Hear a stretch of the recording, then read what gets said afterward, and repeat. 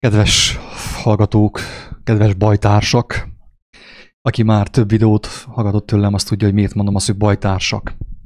De szerintem már lassan a televízióból is meg lehet tudni, hogy miért mondják egyesek azt, hogy bajtársak a kedves embertársaiknak. Nagyon erős témáról lesz szó, talán sokkoló, megbotránkozható lesz az, amit mondani fogunk. Ezért szeretném előre bocsátani, hogy a mi célunk nem az, hogy valakit megijesszünk, vagy valakit megfélemlítsünk, hanem sokkal inkább az, hogy megmutassuk azt, amit mi megláthattunk, amit nagyon sokan nem látnak, amit a tévében nem fogtok meglátni, és lassan már sem a YouTube-on, sem a Facebookon nem fogtok meglátni, mert tiltják az ilyen dolgokat. Az igazság az, mint többször mondtam, és nem csak én mondtam, ezt Jézus maga is elmondta, az igazság az botrány. Az igazságba az ember beleütközik. De viszont most olyan időket élünk, hogy egyszerűen nem engedhetjük meg magunknak azt, hogy lágyan fogalmazzunk, udvariaskodjunk, meg ilyen képmutató tisztelettel beszéljünk egymással, hanem itt sokkal inkább arra van szükség, hogy egyenesen, őszintén szóljunk, persze alázattal, de viszont kellő határozottsággal, kedves hallgatók, mert nagyon durva dolgokról van szó, nagyon kemény dolgok történnek a világban. Sőt, én úgy gondolom, hogy ezt a videót, ezt a beszélgetést feltehetőleg le is fogják törölni. Teljesen biztos vagyok benne, mert már sok videót letöröltek a YouTube-ról, ami erről a témáról szól. Ezért én mindenképpen azt javaslom mindenkinek, akit érdekel a téma is, akit megragadt a téma is, megértett ebből a beszélgetésből valamit, hogy a kiáltószó.hu oldalon van egy ilyen lista, fenn egy ilyen piros háttér, kis rádiószerűség, ott le lehet tölteni minden hanganyagot. Ugyanis, mint mondtam, ezek a gondolatok, ezek a beszélgetések, ez a fajta megközelítés, ez teljes mértékben el fog tűnni a világhálóról. A televízióban nincsen benne, a Facebookon ellenyésző módon, ugye, hát még valamilyen szinten jelen van, a YouTube-on, de viszont, mint mondtam, tiltják, és el fog tűnni az igazságnak még a morzsája is a világhálóról. És ahogy Gábor barátom mondta a legutóbbi videójában, aminek a címe az, hogy minden rendben van. Ennek meg kell történnie. Tehát ez is az Úristen engedelmével történik, hogy az a szó, ami az embert megszabadíthatná ebből a börtönből, amiben egyre mélyebbre kerül, az a szó el fog tűnni. Tehát maga az Úristen sem akarhatja azt, hogy azok, akik őt választották, teljesen hülyét csinálnak magukból, és igenis szükség van arra, hogy mindenki egyénenként döntsön. Tehát nem lehet az igazságot tuszkolni, nem lehet azt kényszeríteni, nincs értelme annak, hogy egymást taszítsuk, egymást húzigáljuk, nincs értelme a vitáknak. Kedves hallgatók, ezen már rég túl vagyunk. Ezen már rég túl van az emberiség. Velem, hogyha valaki vitázni akar, én kapcsolom ki, tehát nincs már időm erre, nincs türelmem, erre én már nem kapok erőt, energiát, kedves barátaim, ez az igazság. És akkor mostan csapjunk be a lovak közé, azt mondom, itt vagyunk néhányan, ugye, itt van kedves Éva barátunk Felvidékről, Gábor, Levike és én, és hát reménységünk szerint itt van az Úristen is, aki segíteni fog nekünk, hogy ezt a beszélgetést oly módon vezessük le, hogy az hasznára váljon mindenkinek, és azon kívül, hogy egyesek meg fognak benne ütközni, meg fognak botránkozni, azon kívül hasznot is jelentsen azok számára, akik vágynak az igazság megismerésére. A téma, mint a cím is mutatja, a kép is mutatja, az egy kijelentés, tehát már a címben benne van a lényeg, nem takargatjuk, hogy a maszk, a fenevad bélyegének az előképe. Drága hallgatók, a maszk, amit éppen mostan viselsz, talán az autóban, vagy a boltban, vagy bárhol vagy, akár az otthonodban, nem tudom, hogy mennyire félsz, ki mennyire fél. A lényeg az, hogy a maszk, a fenevad bélyegének az előképe. Ez a kijelentés első alkalommal éppen Éva által jött, amikor meglátta az ő embertársait Szlovákiában, Hát úgy igazából Éva, kedves Éva, itt már be is vonnalak a beszélgetésbe, hogyha nem bánod, hogy akkor te mit éreztél, mert amúgy erről mi ketten beszéltünk, és úgy emlékszem, hogy valaki feltette az internetre, YouTube-ra a beszélgetésünket, úgyhogy, de ha gondolod, akkor elmondhatod azt, hogy mit éreztél akkor, amikor így láttad ezt a szörnyű képet, hogy az emberek ugye maszk mögé bújva, rettegve, félve vannak. Úgyhogy ha gondolod, akkor nyugodtan. Igen, sziasztok. Oké, sziasztok. Tehát így előzetesben én annyit mondanék el, hogy ugye sokan tudják, sokan nem tudják azt, hogy én azért elég régóta, 3-4-5 éve, nem tudom pontosan megmondani, azért istenkereső ember vagyok, igazságkereső ember vagyok, mert akármennyire is jól alakult az életem, mert mondhatni azt, hogy tényleg jól alakult az életem, tehát nincs semmi olyan súlyos problémám, gondom, amivel küzdenem kellene, mégis azt éreztem, hogy hiába van meg mindenem, valami nagyon hiányzik. Ugye, és én akkor elkezdtem keresni, és hiszem azt, hogy Isten vezetésével jutottam el oda, hogy eljutottam az evangéliumig, és igen, ugye a szokásos utat megjártam, hogy mindenféle egyházakba, keresztény egyházakba, Bibliába, mindenhol, ugye tehát én nem tagadom a Bibliát, nem is erről van szó, hanem hogy kerestem az igazságot, és azért ebből kifolyólag azért elég sok információhoz jutottam, és ismerem a Jelenések könyvét, és elég sokat így foglalkoztam, hallgattam előadásokat, minden, hogy a Jelenések könyve miről is szól, és ismerem azt a részt, ahol egyértelműen írja azt, hogy az utolsó időkben, mielőtt Jézus Krisztus visszatér, hogy az utolsó időkben, hogy olyan cselesen és olyan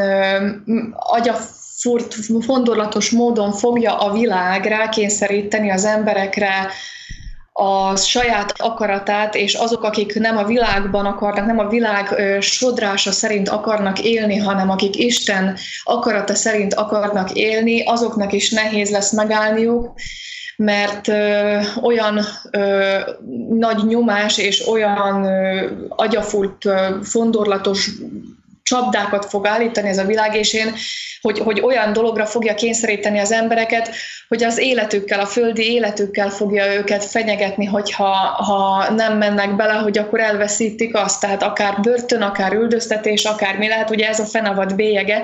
Sokan mondjuk ugye nem ismerik a Bibliát, sokan nem ismerik a Jelenések könyvét, úgyhogy azoknak mondanám el, hogy ott van írva egy ilyen, hogy bizony, hogy rá lesz kényszerítve az emberekre egy olyan dolog, ami úgy írja a Jelenések könyve, hogy a jobb kezükre, illetve a homlokukon megjelöli az embereket ezzel a bélyeggel, és hogy aki ezt a bélyeget nem hajlandó felvenni, az nem adhat, nem vásárolhat, nem élhet az alapvető jogaival, nem járhat iskolába, munkahelyre, stb. Ezt így kell értelmezni. És ez nagyon félelmetesnek hangzik, ugye, és van, hogy én is ugye beparázok ettől, de mivel igyekszem, tehát keresem az igazságot, ezért biztos vagyok benne, hogy azok, akik Isten mellett döntenek, akik az igazság Jézus Krisztus mellett döntenek, és próbálnak az Istennel élő kapcsolatban lenni, és vele összhangban, és ő vele napi szinten kapcsolatban lenni, azt tudom, hogy azok kellő bölcsességet, látást és erőt fognak ehhez kapni, és azt írja a Jelenések könyve, hogy aki a fenevad bélyegét magára fogja venni, az örökre elszakad Istentől. Tehát ugye itt lelki dolgokról van szó, hogy eljutunk-e odáig, vagy igyekszünk-e odáig eljutni, hogy mi az élet számunkra, hogy az életünk az csak ez a 80-70-80 akárhány év, és utána semmi, lecsuknak minket, mint egy processzort és feketeség, vagy keressük-e a lelket? Tehát, hogy keressük-e az értelmét ennek a 70-80-90 évnek? És én ennek az értelmét keresve jutottam el oda, hogy megbizonyosodtam arról, hogy amit Jézus Krisztus állít az evangéliumokban, az igaz. Hogy ugye ő azt mondja, hogy ő az út, ő az igazság, és ő az élet. És hogy aki ragaszkodik a földi életnek nevezett életéhez, az el fogja azt veszíteni. De aki átadja ezt a földi életnek nevezett életet, az valójában megtalálja az életet, az igazi életet, megtalálja az élet értelmét.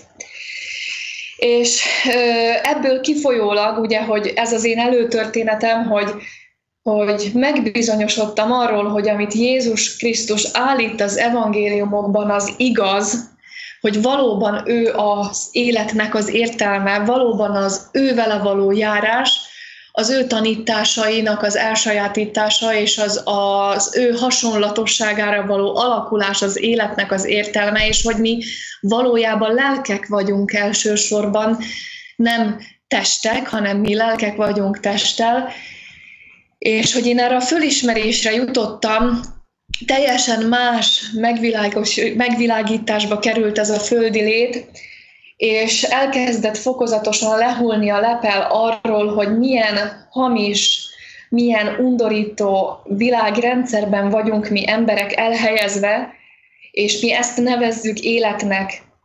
És megundorodtam a munkahelyemtől, megundorodtam a karriertől, ez volt az első, ami úgy az jött, hogy nekem ez nem kell.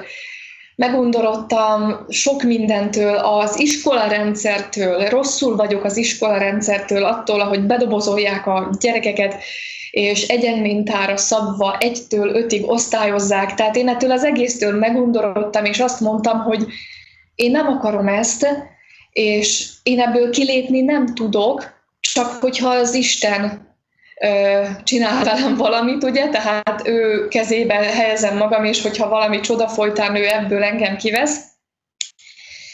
És amikor jött ez a Covid, akkor én addig ugye csak hallottam innen-onnan, Bibliából olvastam, hogy utolsó idők,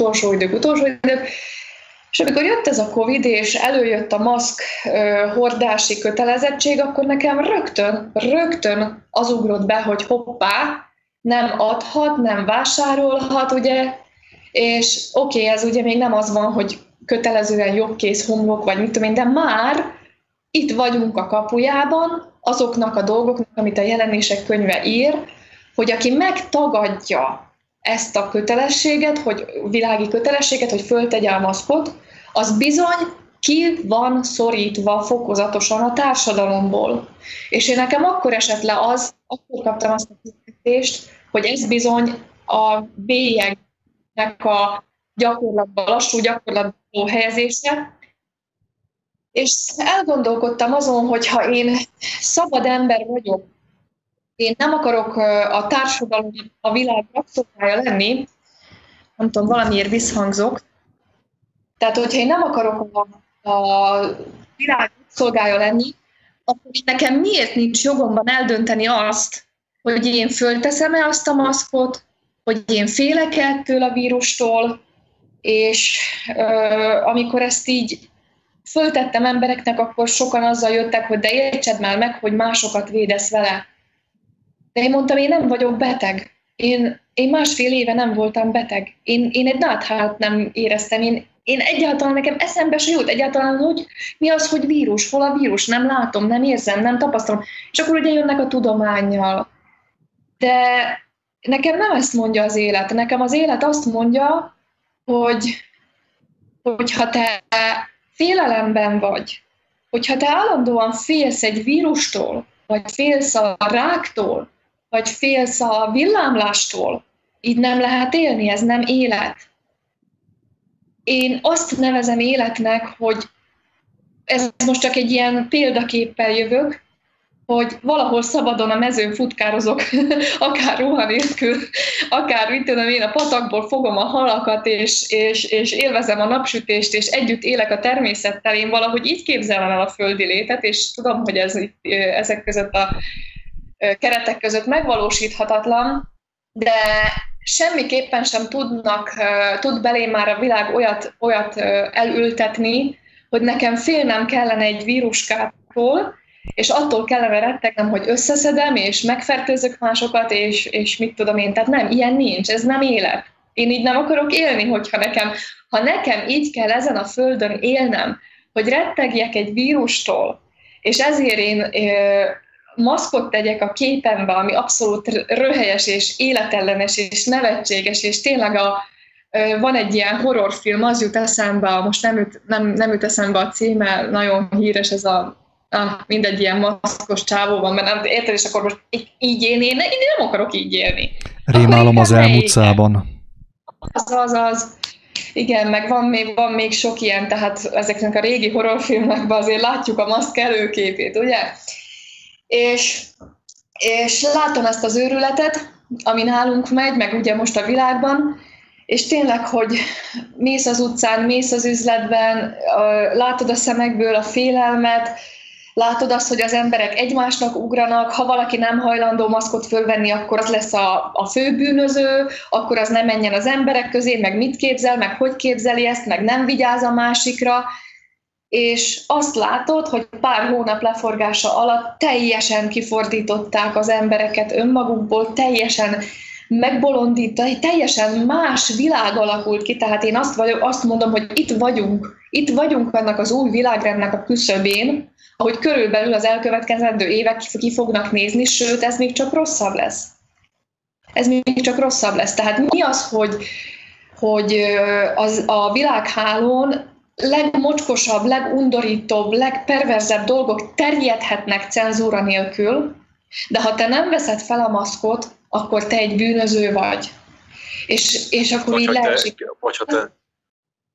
Vagy ha egyáltalán közé teszel a világhálón egy olyan videót, ami valamilyen mértékben tartalmazza Jézus tanításait, az igazságot, akkor azt leveszik.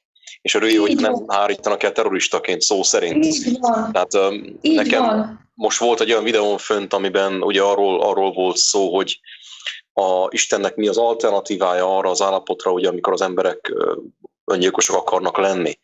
Tehát, hogy a videó lényeg az volt, hogy az emberek akik öngyilkosok akarnak lenni, azok ne legyenek öngyilkosok, mert van egy jobb alternatíva, Istennek az alternatívája rá.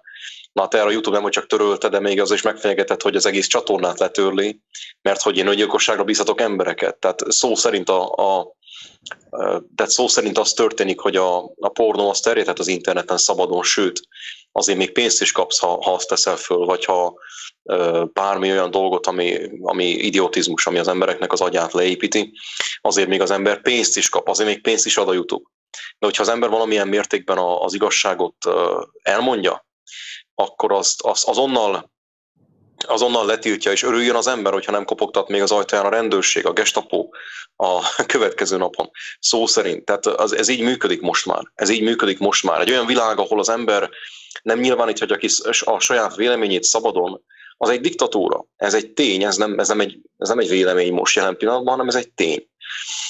Tehát ez így működik, és sajnos ennek ellenére, hogy ez így van, én azt is mondanám, mint ahogy mondtam az egyik videómban is, hogy ezzel nincsen semmi gond, mert itt az történik tulajdonképpen, hogy az igazság elvétetik egy olyan világból, amely amúgy sem kíváncsi az igazságra.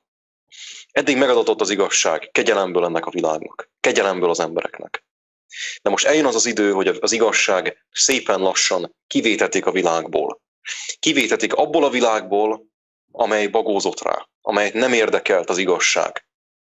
És az fog történni, és jelenleg a maszk kapcsán is az történik, hogy ugye annak, hogy az ember meg akar maradni igazságban, tehát mondjuk tegyük fel abban az igazságban, hogy neki nincs szüksége egy maszknak a védelmére, vagy egy rendszer adta eszköznek a védelmére, hogyha neki ott van az igazi védelme, ami Isten, mert ő abban hisz. Tehát az ember, hogyha ezt megteszi, és ezért nem vesz maszkot, akkor ugye a rendszer az mit csinál? Mit tud csinálni? Elvesz tőle bizonyos dolgokat, amit a rendszer adott neki alapból. Tehát ilyen jogokat például, hogy mit tudom, bemenjen egy bevásárló központba, vagy egy plázába. Ugye? Vagy mit tudom én, hogy mehessen az úton autóval.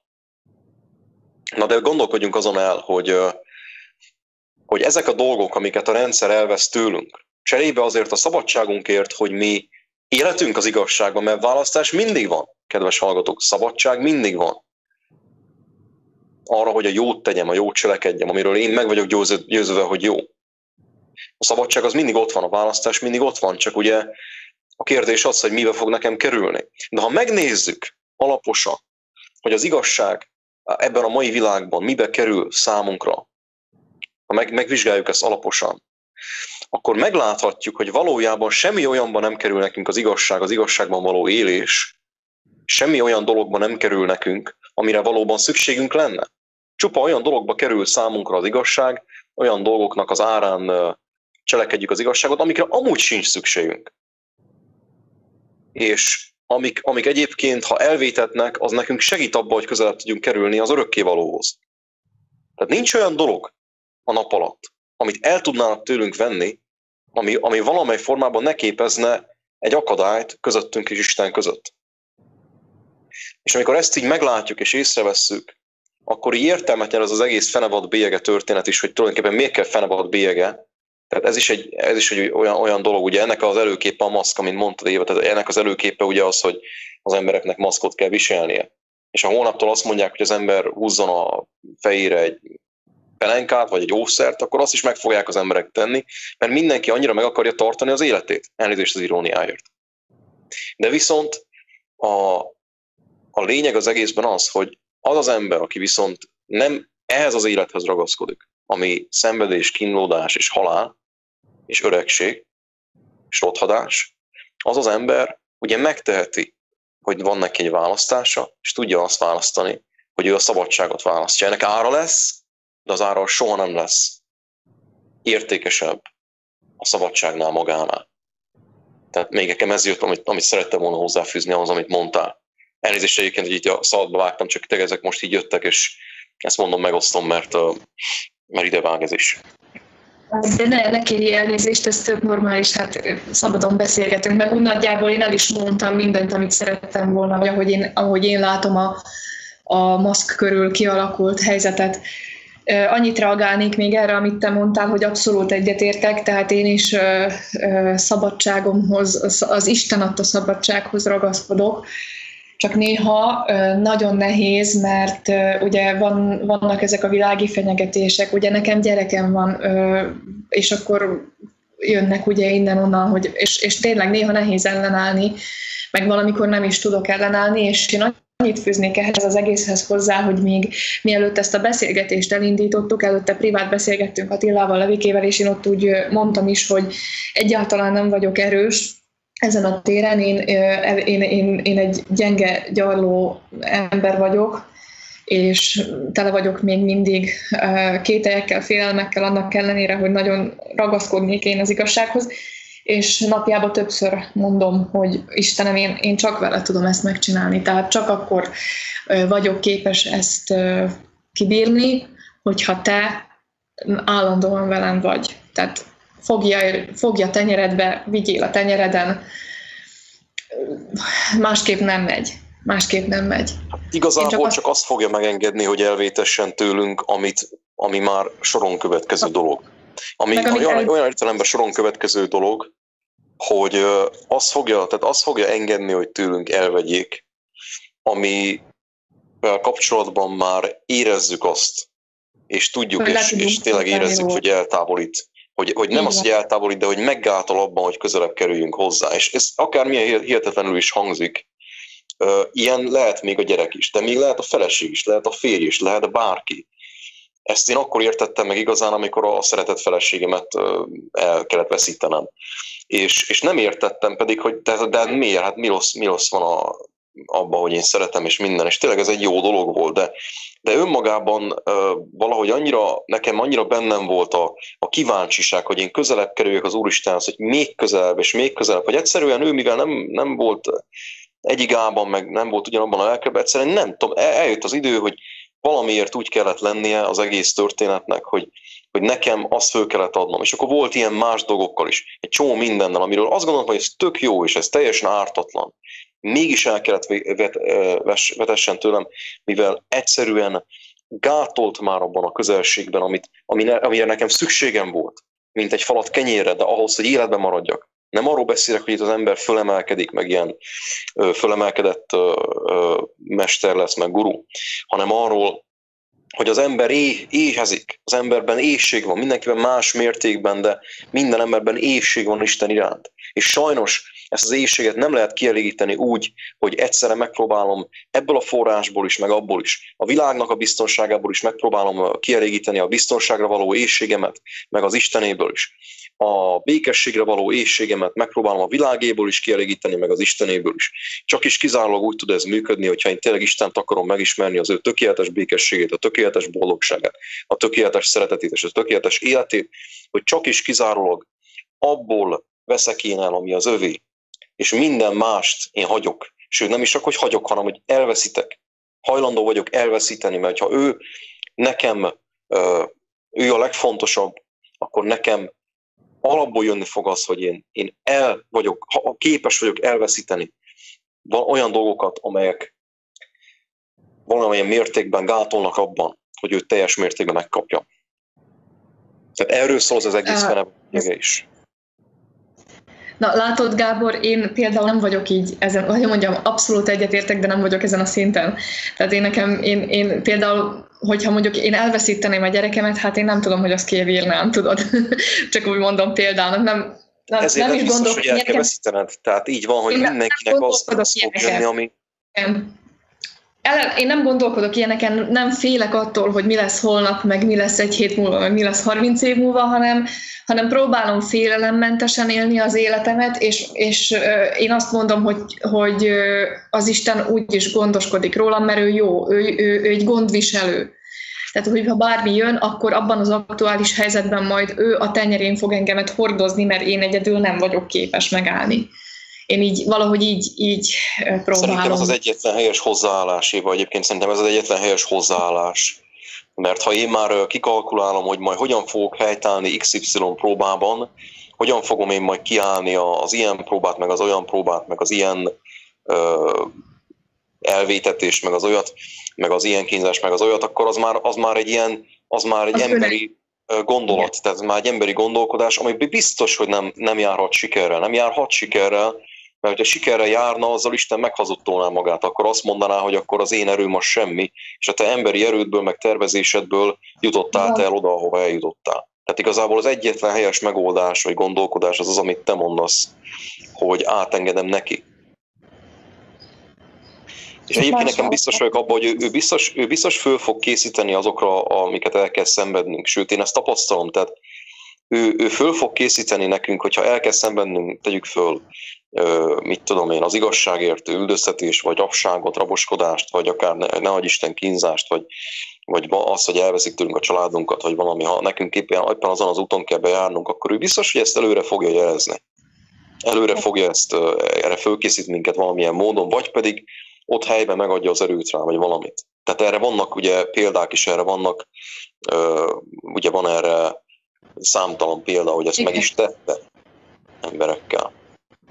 Van egy barátom, akivel szoktunk néha együtt dolgozni, és neki van egy ilyen családi cégje, lemezbádogos cég, és 4 évvel idősebb nálam, és mondta, hogy mennyi terve volt, hogy a céget föllendítse, beinvestáljon, hogy fejlesszen. De munka közben én elkezdtem neki beszélgetni az Isten országáról, Isten királyságáról, ami örökkön örökké fog tartani. És nyitott volt rá, meg keresett, és elolvasta ő is a Bibliát, és megkapta úgymond a szent lelket, megnyitotta az Úr Jézus neki a szemeit, a látását, de mégis benne olyan erőteljes maradt a vágy ezek fele a dolgok fele, hogy akkor fejleszteni, és ott vannak galambjai, van 50 galambja.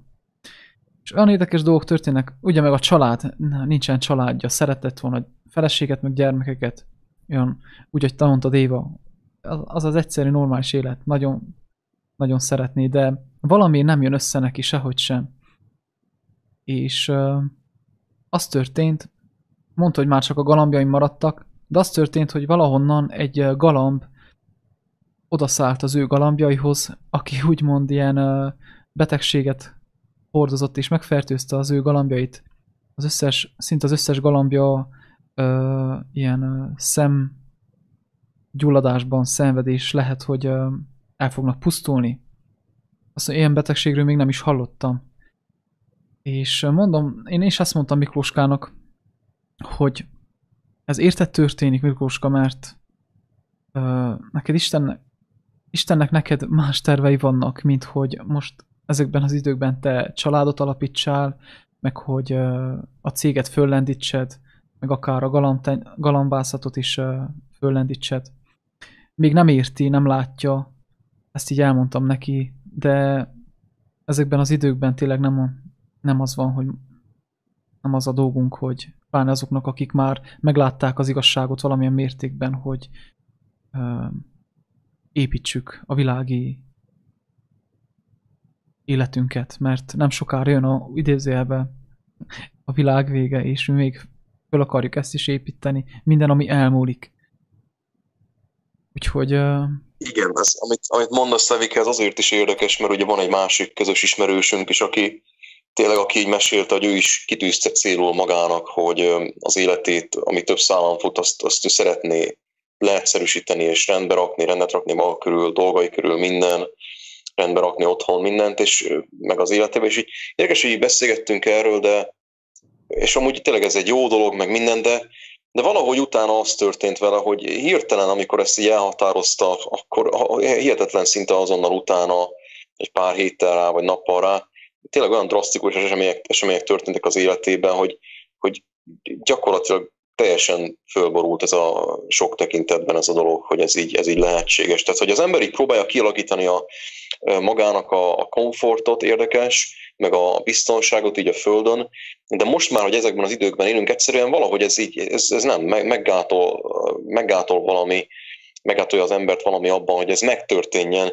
mert egyszerűen nekem is az jön egyre jobban, hogy nem erre van szükség.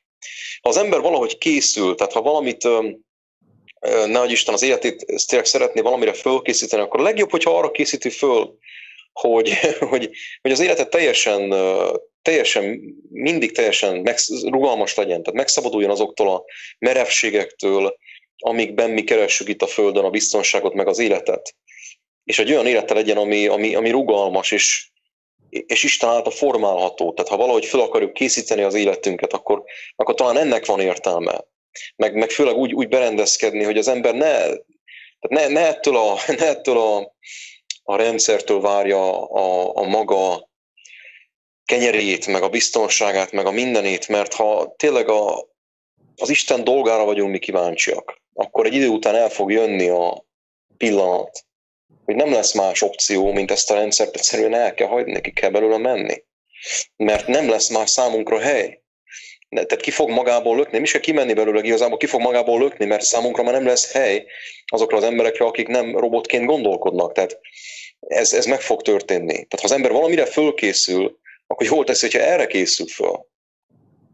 És az ő biztonságát, az ő békességét Istentől várja csak is kizárólag.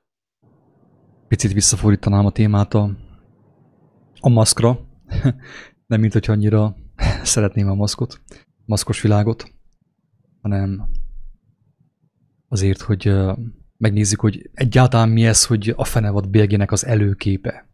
Hát ki mondta, hát ezt nem írja a Biblia, hogy van annak előképe, ugye? Tehát most ugye írás ellen beszélünk, ugye elméletileg, hogy nincs ilyen, hogy előképe.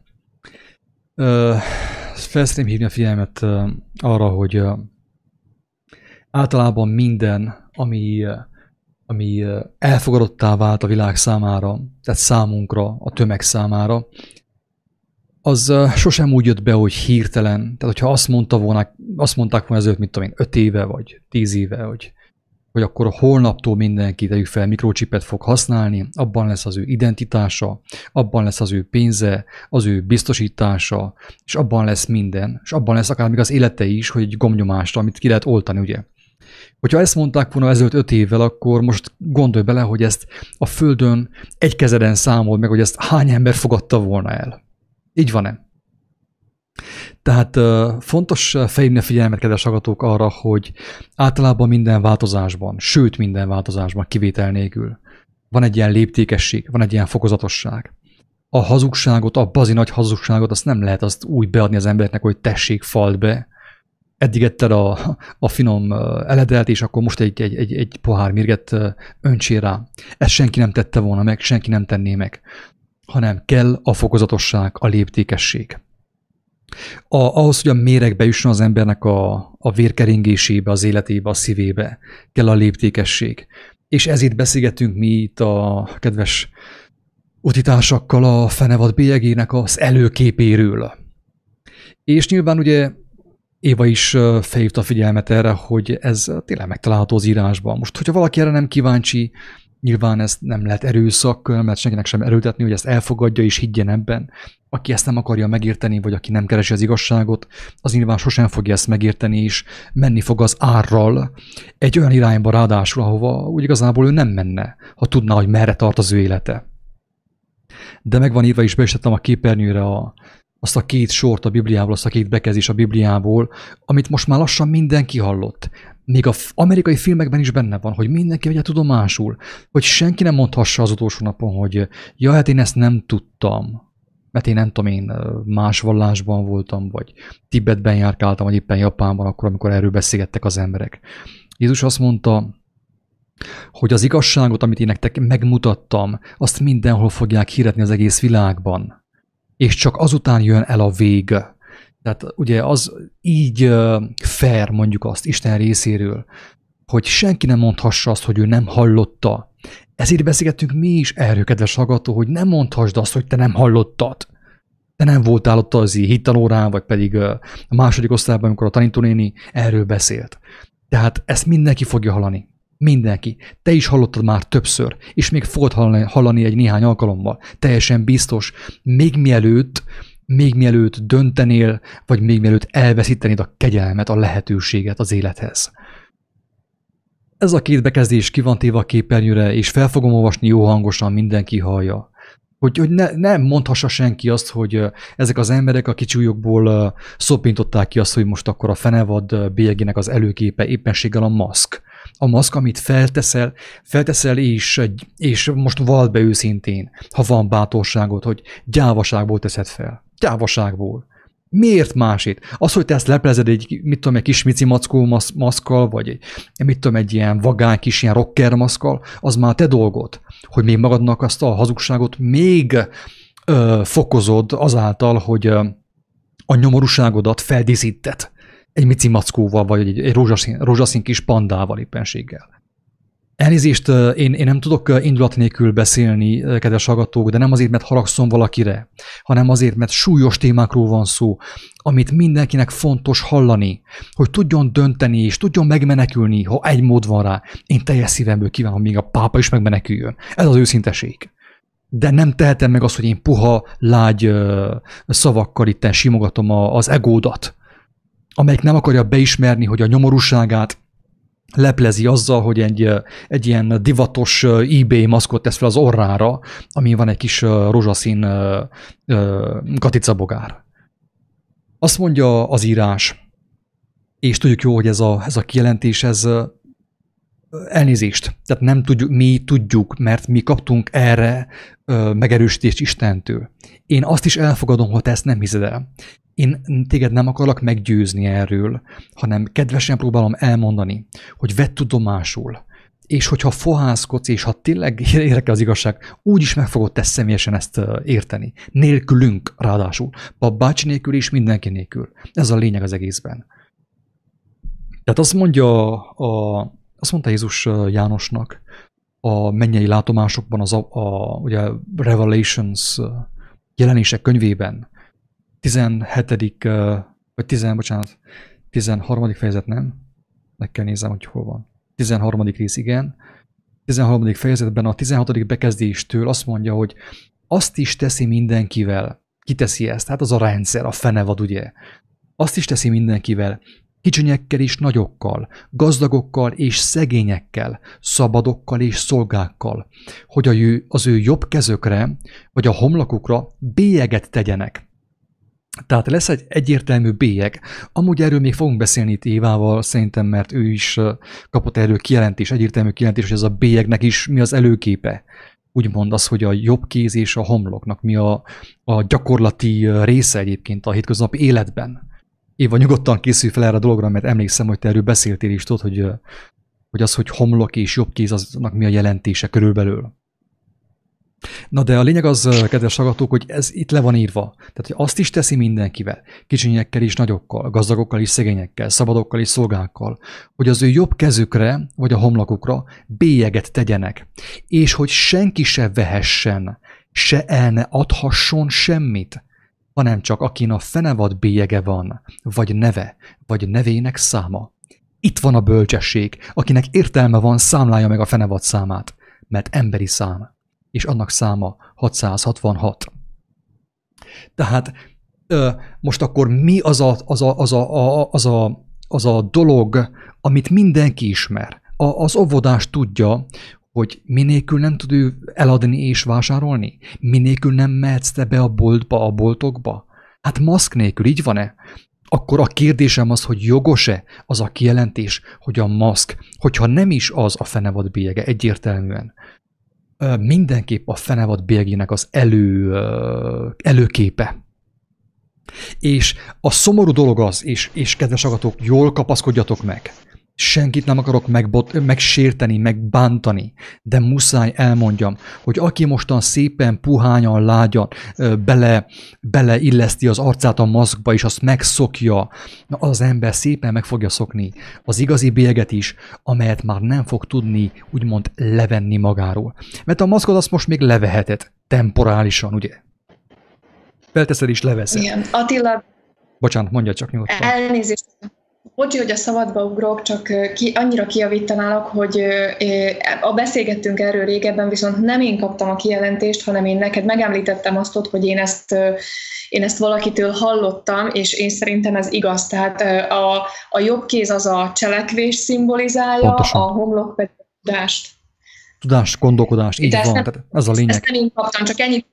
Jó, mindegy, Éva, teljesen mindegy. A lényeg az, hogy van ez a kijelentés, és ez jött. Tehát egyértelmű, amikor az ember azt hallja, amikor az ember ugye az igazat hallja, akkor a lélek úgy jelzi benne, hogy nem a piros lámpa gyúl ki, hanem a zöld lámpa. Így van-e? Tehát most mindegy, hogy most én kaptam, vagy te kaptad, teljesen mindegy, hogy milyen név van mögötte, vagy éppenséggel ki mondta ki elsőnek. Nem ez a lényeg, mert maga az igazság lelke úgyis kijelenti mindenkinek, kivétel nélkül.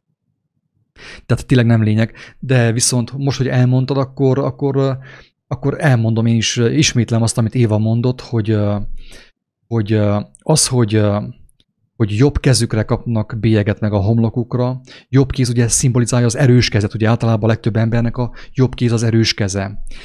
A cselekvő kéz, tehát az ember a cselekedeteivel cselekszi azt, ami a fenevadnak a rendszere. Tehát az ember a jobb kezével, az erős kezével, a cselekedeteivel a fenevadnak a rendszerét támogatja. Hello, drága embertársak, ébresztő. Ez az előjel. És persze a homloknak mi a jelentése? Hát a homlok ugye a gondolkodás. Először van a gondolkodás. Amikor az ember a homlokban, ott az agyában elkötelezi magát a rendszernek, és megalkovó módon úgymond paráználkodik, összefekszik a rendszerrel. És utána jöjjön a cselekedet. Tehát jobb kéz és homlok. Ettől függetlenül, kedves hallgatók, teljesen biztos, hogy lesz egy egyértelmű jele is a fenevadnak, amit az ember már nem tud levenni magáról. És amiről azt mondja a jelenések könyv, hogy aki felvette azt a bélyeget, annak annyi, az ember megpecsételte a sorsát. Érthető? Ez a lényeg. És ezért készítünk milyen videókat, ilyen beszédeket, és osztjuk meg embertársainkkal, még úgy is, hogy tudjuk, hogy emiatt sokan hülyének néznek, vagy bolondnak néznek. Mert tényleg ezt féltéssel tesszük, hiába, hogy szigorral, szigorú szavakkal, meg határozottsággal. De féltéssel tesszük, mert tényleg azt kívánjuk, hogy amíg nem késő, minél többen ébredjenek fel. És mielőtt felvennék a végleges bélyeget, az előtt gondolkodjanak, fohászkodjanak. Nagyon fontos dolog, még amit el szeretnék mondani, mielőtt Levikének átadom a szót, az, hogy hogyha most azt mondanám neked, kedves Péter, vagy Attila, vagy Géza, hogy te ne viseld a maszkot, én ezzel nem érnék semmit, te sem érnél ezzel semmit. Én senkinek nem mondom azt, hogy ne viseljen maszkot. Érthető? Azt sem mondom senkinek, hogy ne oltassa be magát. Én ilyent hiába mondok, mert nincs semmi értelme. Mert te, kedves Péter, kedves Géza, ha te azért nem viselsz maszkot, mert Attila azt mondta neked, akkor te még óriási bajban vagy. Óriási bajban vagy. Nekem az üzenetem nem az, hogy te ellenkezél a koronavírussal, ne vegyél maszkot. Én nem ezt mondom. Én ezt nem mondom. Én ennél sokkal fontosabbat mondok neked. A lehető legfontosabb dolgot mondom. Azt, hogyha te személyesen megismered Isten kegyelmét, te személyesen vágyakozol az ő ismeretére, akkor neked lesz bátorságot, bizalmat, erőt, hatalmat ahhoz, hogy visszautasítsd a fenevad bélyegét. Az én szavaimtól neked nem lesz hatalmat. Ez a lényeg, magam ellen beszélek. Magam ellen beszélek. Az én szavaim neked nem elégségesek ahhoz, hogy te vissza tudod utasítani a fenevad bélyegét, ha neked nincsen személyes kapcsolatod az Úristennel, hogyha nincsen az életnek a bélyege rajtad. Akkor neked nem lesz erőd, nem lesz bátorságot, nem lesz bizalmat, nem lesz hatalmat, hogy visszautasítsd a fenevad bélyegét, amivel örökre megpecsételtet a sorsodat, a lelkedet. Drága barátom, ez a legfontosabb üzenet, amit én valaha ki tudnék mondani az ajkaimmal. És ezen a ponton akkor át is adnám a szót. Tehát itt ugye a bizonyíték az megvolt az írás alapján, mindenki láthatta, hogy igen, a fenevad bélyegének az előképe a maszk, mert maszk nélkül nem adhatsz és nem vehetsz semmit. És itt közben még csak úgy beteszem az éterbe azt a gondolatot, azt a kérdést, hogy akár ugye Éva, Gábor, Levike, gondolkozatok ti is rajta, hogy hát jó van, de akkor mi az alternatíva?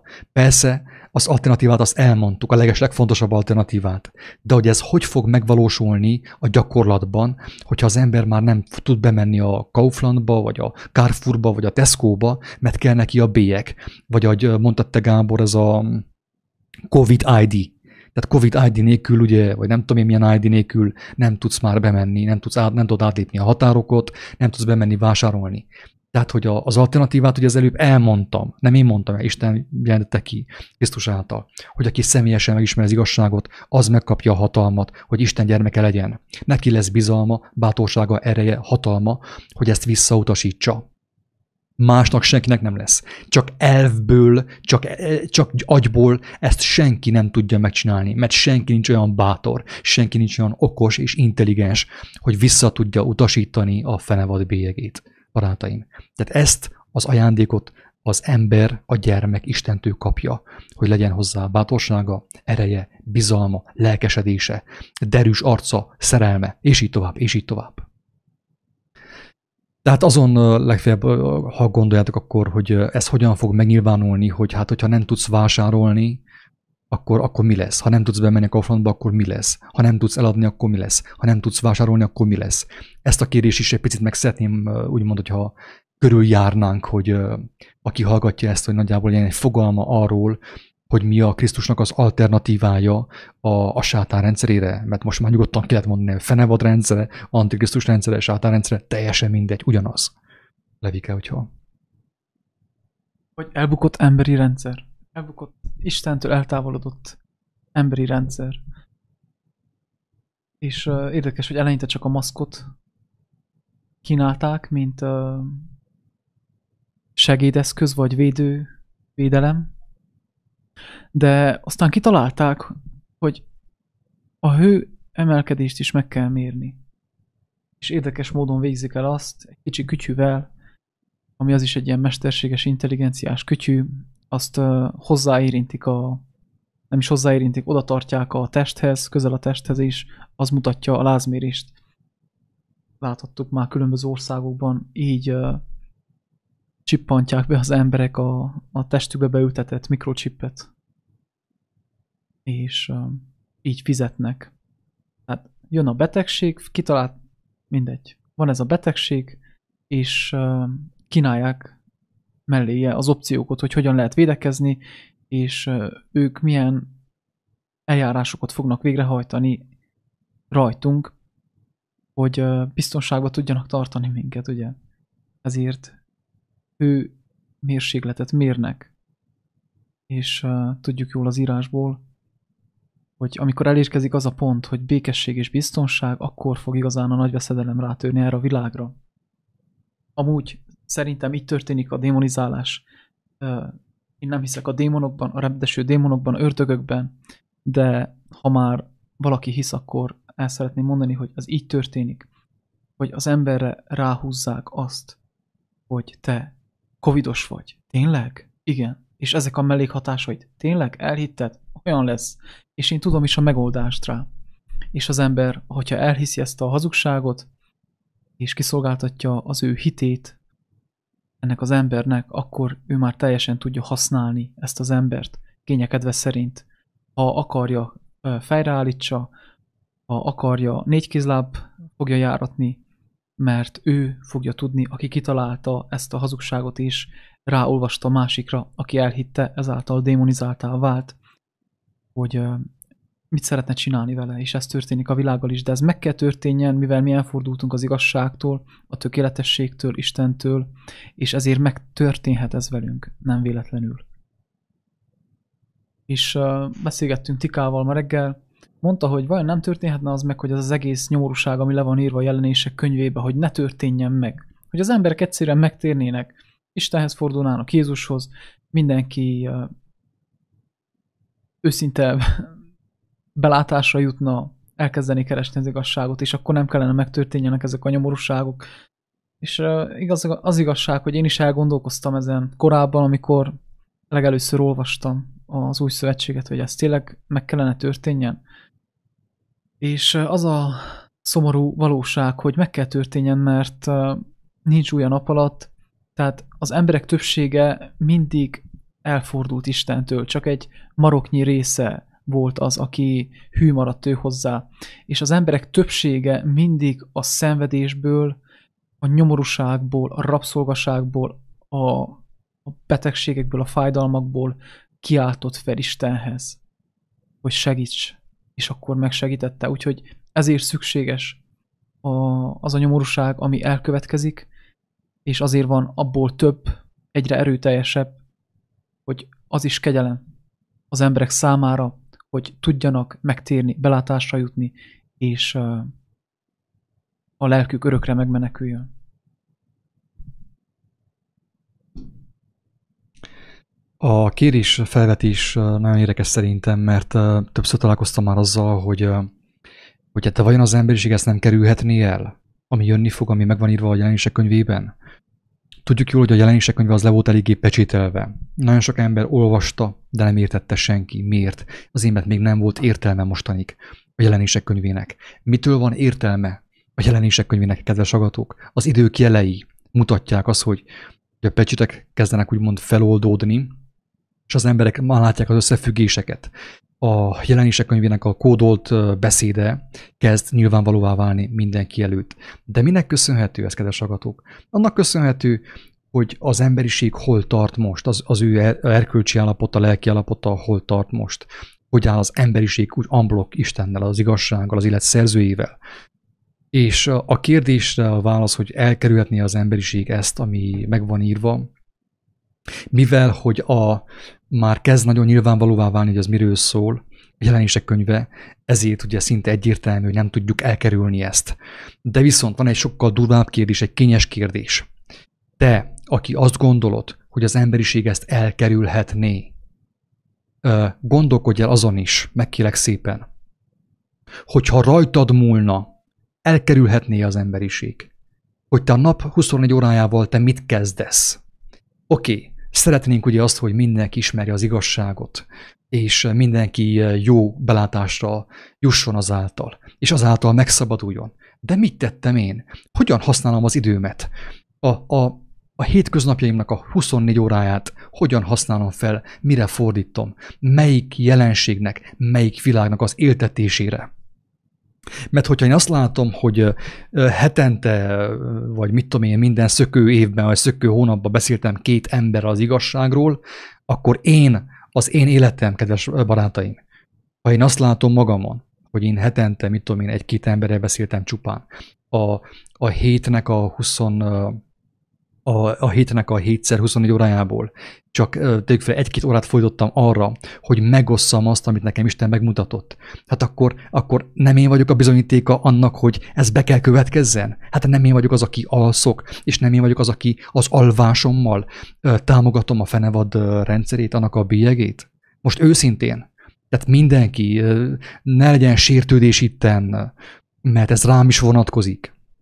Engemet is megvádolnak a saját szavaim, az általam elmondott szavak néha, hogy oké, hát már pedig az emberiség ezt elkerülhetné, és akkor ne legyen negatív, meg minden. Oké, nem vagyok negatív, de mi az, amit én a kezemmel, a kis mancsaimmal, az ajkaimmal és a vállaimmal megteszek annak érdekében, hogy ez elkerülhető legyen, vagy legalább legyen eltolva az időben. Mert kedves hallgatók, Jézus elmondta, hogy ez nem tudja senki sem az időt, sem a napot, sem az órát, mikor fog ez bekövetkezni, a vég.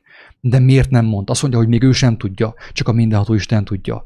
Úgyhogy akik az ilyen jósokkal foglalkoznak, jóslatokkal, meg proféciákkal, azok hazugságban vannak, mert Jézus elmondta, hogy senki nem tudja, csak az Atya. Miért nem szögezte ezt le? Azért, mert ő hosszú tűrő, ő azt akarja, minél több ember megmeneküljön. Tehát itt nem arról van szó, hogy mi várjuk a világ végét, Isten ments. Mi azt szeretnénk, hogy minél inkább ki legyen az tolva, mert minél több ember ébred fel, annál nehezebben tud megvalósulni a fenevadnak a terve, az Antikrisztusnak a projektje. Érthető? De addig, amíg én otthon ülök a szobámban puliszkaszájjal, és ottan locsogok, meg fecsegek össze-vissza mindenkivel, addig én is részt veszek abban, hogy intenzívebb tempóban, gyorsított tempóban megvalósuljon az, ami meg van írva a Jelenések könyvében. Tehát te vagy az, aki miatt ez be kell következzen. Mert csinálj egy számvetést. Kicsit matekozzál, ha nem, akkor menj el könyvelőhöz. Mutassa meg neked, hogy naponta neked van 24 órát, és mostanig a 24 órából mennyi időt fordítottál arra, hogy az Isten országa mutatkozzon meg, és ne a fenevadnak a hatalma. Ezen légy szíves, gondolkozz el, mert Jézus azt mondta, hogy az aratnivalósok kevés a munkás. Ez akkor így volt, és most is így van sajnos. Mert aki azt mondja, hogy ja, hát gondolkozz pozitívan, Jézus nem azt mondta, hogy a pozitív gondolkodással meg tudunk bármit is oldani. Ő nem ezt mondta. Ő nem mondta, hogy az agykontroll segíteni fog, hanem azt mondta, hogy ha az igazságot megismerted és megmutattad, megjelenítetted az embertársad előtt, na azáltal tettél valamit. Itt nem az agykontroll, agymosás, meditáció, légzés, mit tudom én mi, technikák. Nem, az nem fog működni egyszerűen. Hanem az igazság tud szabaddá tenni bennünket. Az igazság, ami bement a szívünkbe, és kijött a mi szívünkből. De erővel jött ki, hogy minél több ember meghallja, és minél több ember megkívánja a menekülést, a szabadulást, az életet.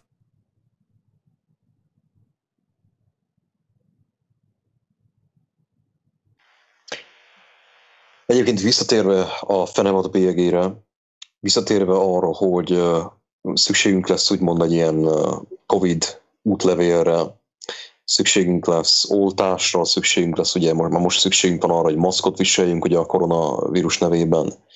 Hát ugye ne felejtjük azt is el, hogy itt még azt is írja a Jelenések könyve, ugye az utolsó verszakban, amit nem olvastunk föl, tehát ugye a 16-os, 17-es versben ugye azt írja, hogy azt is teszi mindenkivel a rendszer, a fenevad, kicsinyekkel és nagyokkal, gazdagokkal és szegényekkel, szabadokkal és szolgákkal, vagy az ő jobb kezükre vagy homlokukra bélyeget tegyenek, és hogy senki se vehessen el, ne adhasson semmit, hanem csak akinek a fenevad bélyege rajta van, vagy a neve, vagy a nevének száma. Itt van a bölcsesség. Akinek értelme van, számlálja meg a fenevad számát, mert ember száma az, és annak száma 666. Itt hozzáteszem azt, hogy az emberi szám az, vagy ember száma az egyébként itt arra érti az írás, hogy az ember száma 6-os, mert a 6. napon lett teremtetve az ember.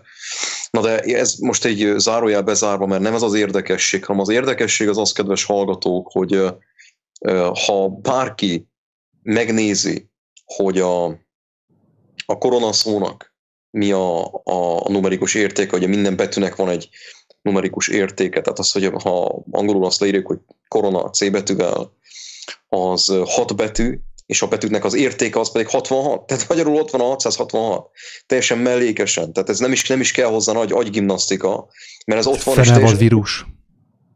Tessék? A koronavírus az fenevad vírus.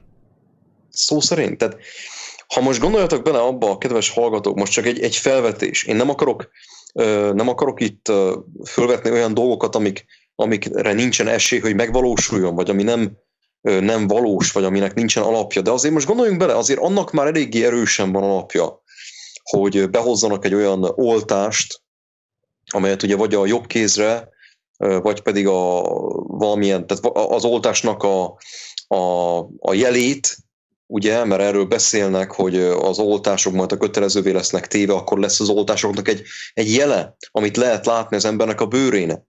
Tehát arra van esély, hogy vagy az embernek a homloka környékére, vagy pedig a kezére, vagy valahova tesznek egy ilyen leolvasható jelet. Hát erről már több évtizede beszélnek egyébként, hogy ez lenne az új technológia, hogy már ne kelljen ugye telefon a fizetéshez, ugye, amit csak oda kell érinteni, meg ugye az okosórát, amit szintén csak oda kell érinteni, hanem ugye már nem okosóra se kelljen, hanem már az embernek a bőrébe legyen benne.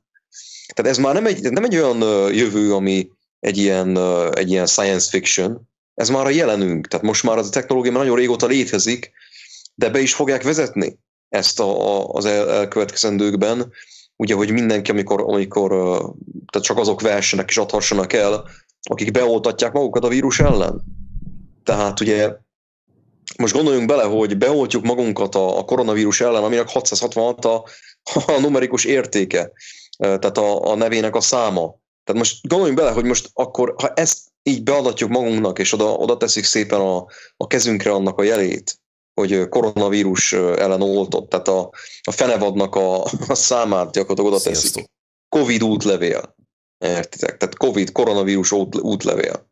Tehát nem tudom, mi kell, nem is tudom, mit magyarázok. Tehát mi kell ennél egyértelműbb legyen, hogy lássuk azt, hogy itt valami nagyon nincsen rendjén. Hogy lássuk azt, hogy ez az egész, ez tulajdonképpen a beteljesedése a jelenések könyvében írt proféciáknak. Ha nem is a teljes mértékű beteljesedése történik most jelen pillanatban, de egy nagyon erős előkép erre, ami ugye maga a maszk, meg majd az oltás, meg az összes többi. Tehát nem tudom, mi kell, ami ennél egyértelműbb legyen, hogy lássuk azt, hogy mi történik körülöttünk. Tehát ahogy szoktam mondani én is a videókban, ugye nagyon fontos ahhoz, hogy valaki meglássa az igazságot, el tudja kezdeni keresni az igazságot eleve. Az fontos, szükséges, hogy egyáltalán meglássa a valóságot körülötte. Mert anélkül, hogy valaki a valóságot ne látná meg, anélkül hogyan tudná az igazságot egyáltalán elkezdeni keresni, aki még nem látta meg, hogy hazugságban él, az hogyan tudná elkezdeni keresni az igazságot. Tehát ez a hazugság, kedves hallgatók, ez a világnak a hazugsága, hogy nekünk szükségünk van a maszkra, meg szükségünk lesz majd ilyen mindenféle oltásra ahhoz, hogy mi életben maradhassunk. Ahhoz, hogy nekünk életünk lehessen. Ez hazugság. Életünk az Istentől van. Ő adta, és ő is veszi el. És az ember ugyanúgy meg tud lenni, a tökéletességben meg tud lenni, anélkül, hogy bármiféle ilyen bélyeget fölvenne. A tökéletesség és közötte már nem lesz korlát azáltal, hogyha akár az itteni életét is elveszik erőszakkal, vagy a tárgyait, vagy a kötődéseit, vagy bármit. Azáltal, hogy ezeket elveszik, megszabadítják az embert, megszabadítják mire? Arra, hogy tökéletes, korlátok nélküli kapcsolata lehessen a teremtővel. És ezért kell a fenevad bélyege, hogy lehessen, hogy megtörténhessen ez a választás mindenki életében, hogy ő korlátlan kapcsolatban akar lenni a teremtőjével, vagy korlátlan kapcsolatban akar lenni az világurával, az világrendszerével.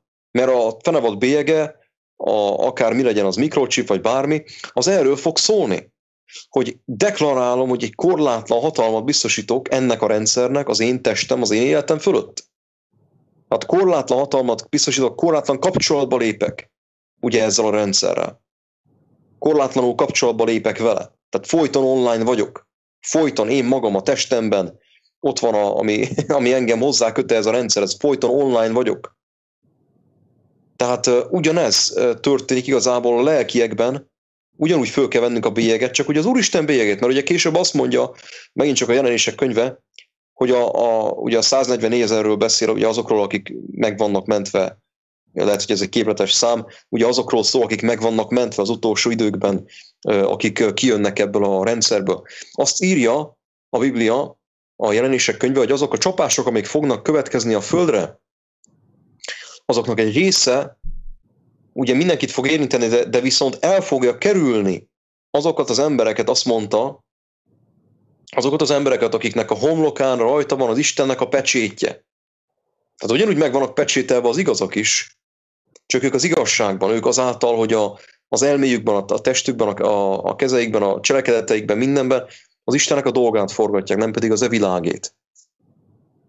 Tehát ezért fontos ezt megérteni, és kedves hallgatóknak elmondom azt, hogy nem könnyű, én tiszta vagyok azzal is, hogy nem könnyű, hogy ezeket a dolgokat, ezeket a látszólag még ártatlanak tűnő dolgokat, mert ugye az ember csak fölvesz egy maszkot, ártatlan dolognak tűnik.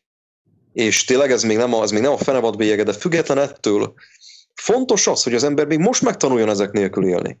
Ahogy mondta Attila is, mert ha az ember hozzászokik ehhez az egész mentalitáshoz, hogy belemegyek a kompromisszumokba, mert a legtöbb ember úgy van vele, hogy hát ha ameddig engem hagynak élni, addig az jó, addig én fölveszem a maszkot, addig én megcsinálok mindent. Tehát ha kell, akkor beoltatom magamat, csak hagyjanak élni. Tehát ugyanúgy, mint annak idején, a kommunizmus idejében, hogy oké, hát fölteszem Marxnak a képét a falamra. Csak hagyjanak élni. Na tehát, kedves hallgatók, ez a kompromisszum maga, ez maga az Antikrisztus szellemisége, ez maga az Istentől való elszaporáltság. Hagyjanak élni. Azzal a feltétellel, hogy én elfogadom, akár csak külsőleg, de elfogadom azokat a bélyegeket, amit rám süt a rendszer, hogy te rabszolga vagy, az én rabszolgám vagy. Most gondoljunk bele abba, hogyha tegyük fel valakinek van egy felesége vagy férje. Gondoljunk bele abba, hogy most ha azt mondaná a kedves férj vagy a feleség, hogy én fölveszek egy jegygyűrűt, amit egy másik nővel vagy egy másik férfival kapcsolatom jelképéül. Fölveszek egy jegygyűrűt, de az nem jelent semmit számodra. Ne zavarjon tégedet, hogy én fölvettem egy jegygyűrűt, és egy másik emberre jegygyűrűt húztam az ujjamra. Ne zavarjon tégedet, ne zavarjon egyáltalán. Az nem jelent semmit. Na körülbelül így néz ki az, kedves hallgatók, amikor azt mondjuk, hogy mi fölveszünk egy ilyen valamit, egy ilyen maszkot, vagy akármit, vagy az oltást beadatjuk, vagy bármit, amit ez a rendszer ránk erőltet, de az nem jelent semmit, attól még mi ugyanúgy hiszünk Istenbe. Meg az nem jelent semmit, mert mi csak azért tesszük, hogy hagyjanak élni. Hát milyen élet az, amit ilyen áron kell nekem élnem? Csak még azt szeretném így hozzászólni, így ahogy beszélgettél, Gábor, közben láttam a borítóképet, ahogy a Franciaország államelnöke a maszkot felkapta magára, úgy, ahogy minden ember és minden államelnök, akiknek hatalma van, és így elég kerestem azt a részt, amikor Jézust elvitték Pilátushoz, és ő faggatta Jézust, és amikor Jézus nem válaszolt, akkor azt mondta neki Pilátus, hogy nekem nem válaszolsz, nem tudod, hogy nekem hatalmam van arra, hogy szabadon bocsássalak, és hatalmam van arra, hogy megfeszítselek. Tehát képzeld el, hogy ez a Pilátus, ennek a Pilátusnak mekkora hatalma volt. És ezeknek az államelnököknek mekkora hatalmuk van, és amikor meghallják ők a koronavírust, vigyázba vágják magukat, és felvágják a maszkot, és azt csinálják, amit elrendeltek. Ha kell, bélyeget vesznek fel, csippet, védőoltást. Azoknak az embereknek, akik ilyen nagy hatalmuk van, ők is olyanok ezekben a szituációban, mint a kicsi gyermekek. Szolgák egy az egybe. Úgyhogy egyértelmű, hogy ez a koronavírus, ez a fenevad vírus, ez itt van, nem is már a küszöbön, ma már itt van, köztünk van, jelen van. Tehát már benne vagyunk nagyon a Jelenések könyvében. Közben azt mondja, hogy Temese nekünk, hogy az rendben van, hogy ne vállaljunk kompromisszumot, de a lázadás sem Krisztus szellemisége. Emese, ezt teljes mértékben aláírjuk. Tehát csak ügyelni kell, mert nekünk a tartalomra kell figyelni, Tehát én nem lázadok a rendszer ellen, tehát ne értsél félre. Én nem a rendszert hibáztatom, hanem én magamat hibáztatom, a saját bűneimet, a te bűneidet, az embertársaimnak a gyávasságát, nem hogy a gyávasságát, hanem istentelenségét. Érthető? A rendszer az automatikus egyenes következménye annak, ahogyan mi döntöttünk mostanig. Tehát itt nem lázítunk, és távol áll ez tőlünk is. Sőt, az előbb elmondtam, hogy én nem mondom senkinek, hogy ne tegyen maszkot, vagy mit tudom. Én azt mondom, hogy én nem azt mondom, hogy ne csináld ezt, ne csináld azt. A vallások mondják ezt. Ne. Ezt mind a vallások mondják. Én azt mondom, hogy igen, ismerd meg az igazságot. Ismerd meg Krisztust. És tudni fogod, hogy mi a dolgot. Az, hogy én határozottan szólok, és egyenesen, durván, határozottan, akár erős szavakkal szólok, én tudom, hogy miért teszem azt. Az biztos, hogy a János, amikor Herodest megdorgálta, akkor ő mit csinált? Fellázadt? Lázadás szellemével? Vagy amikor megtiltották Péternek meg a társainak, hogy ne beszéljenek, mert mit tudom én, mi fog történni, és börtönbe zárták. Utána meg kiszabadultak, és továbbra is beszéltek, akkor ők fellázadtak? Igen, fellázadtak, persze. Nem fogadták el azt, amit a rendszerre rájuk erőltet.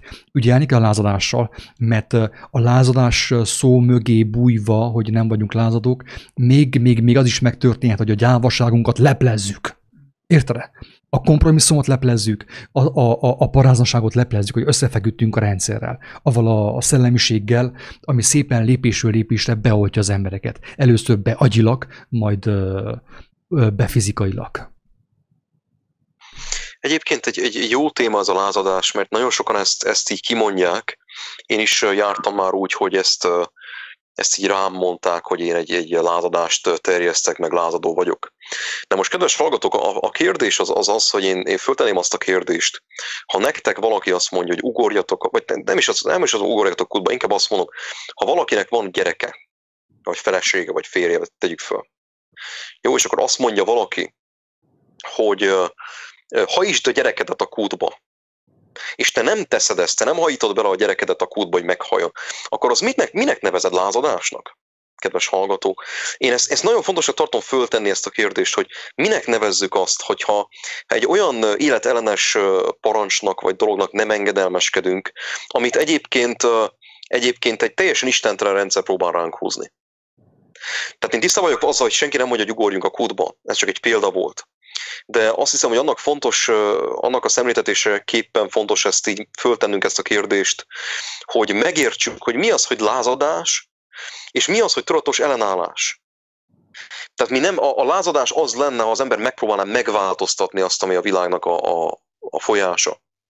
Megpróbálna ellene tenni, tehát megpróbálná megváltoztatni azt aktívan, amit nagyon sokan csinálnak és próbálnak csinálni, hogy ugye azt mondják, hogy az emberek álljanak föl, menjenek, írjanak valamit ki a táblára, és akkor tüntessenek, sztrájkoljanak, hogy ne kelljen maszkot viselni. Na, ez lázadás. De amikor az ember egyszerűen azt mondja, hogy oké, nem viselek maszkot, tudomásul veszem, hogy akkor nem mehetek a boltba. Vagy tudomásul veszem, hogy ha nem veszek magamra egy oltást, vagy egy oltási könyvet, akkor lehet, hogy lepoffantanak majd 3 év múlva. Isten tudja, hogy hol fog már tartani a világ addigra. De csak így mondok egy példát. Ez nem lázadás. Ez egyszerűen csak egy tudatos választás. Jézus sem lázadásra tanított és hívott el minket, úgy, ahogy a tanítványait 2000 évvel ezelőtt, úgy, ahogy mai napig sem. Sőt, mi több, amikor Péter a karddal levágta a katona fülét, akkor azt mondta Péternek Jézus, hogy tedd vissza, mert hogyha fellázadsz azzal az indulattal, amivel a világ jön feléd, azzal a karddal fogsz te meghalni. De a rendszer számára mi így is úgy is lázadók leszünk, mert hogyha én nem lépek a rendszerrel egyszerre, és nem támogatom őt, neki az már lázadásnak számít. Tehát már ez is lázadás. Nem kell én ellene menjek, hanem egyszerűen, hogyha én már nem veszek részt az ő tervében, az számára az már lázadás. Picit mostan, hát még a lázadáshoz csak annyit fűznék én hozzá magam részéről, és remélhetőleg nem a saját fejem részéről, hanem az Úristen lelkéből szólok, hogy mi, kedves Emese, és bárki, aki ezt hallja, és akinek dilemmái vannak, lázadás szó kapcsán. Szerintem definiáljuk egyszerűen a lázadást. A lázadás minden, ami úgymond az igazsággal, az életnek az igaz folyásával, az életnek a rendjével szembeszegülő. Az, hogyha én szembeszegülök, nem hogy szembeszegülök, vagy hogy nem veszek részt a hazugságban, ez nem lázadás. Az, hogy én nem veszek részt abban, amit mit tudom, egy tekintély parancsol, akár az életem árán is, ez nem lázadás. Kedves emese is, kedves mindenki. A lázadás minden, csak nem az, amikor nem veszek részt a tudatlanságban, a hazugságban. Az nem lázadás. Hogyha a férjed téged bele akar vinni a szakadékba, akkor te nem mész bele. Te nem lázadtál fel a férjed ellen, hanem te hűséges maradtál Krisztushoz. Érthető a különbség? Még azt szeretném hozzáfűzni, hogy sokszor mondták nekünk, hogy a fene vigye el, ti örökké csak háborúztok, meg háborúról beszéltek, de itten lepleződik le, hogy igen, itten a Földön egy háború van, egy szellemi háború van, és a világ van már eleve lázadásban. A világ van lázadásban Istennel, a Teremtővel, az élettel szemben. És engemet kiragadt belőle Jézus, megváltott. És én már a világ számára lázadó vagyok, mert ő van abban az állapotban. És aki már nincsen abban, igazából, ahogy a barátom elmesélt egyszer, hogy vásárolt egy bútrot, és a rokonságból egy ember megvádolta őt, hogy meglopta a feleségét, mivel túl drágának találta a bútort. És ez azért történhetett meg, mert ő, az a személy ilyen lelkületű volt, hogy ő hajlamos lett volna meglopni a feleségét. És a világ eleve ilyen lázadás lelkületben van, látásban van, és hogyha valaki kiszáll belőle, akkor ő csak azt tudja ráolvasni, amiben ő benne van. Nem tudom, hogy érthető-e? Igen, és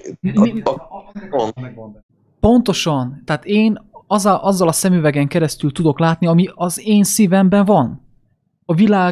A világban, és akik a világot szeretik, azokban a lázadás lelkület van. Még nem is tudják, de Istennel szemben lázadás lelkület van. Úgy, hogy bennem is az volt. És néha még van.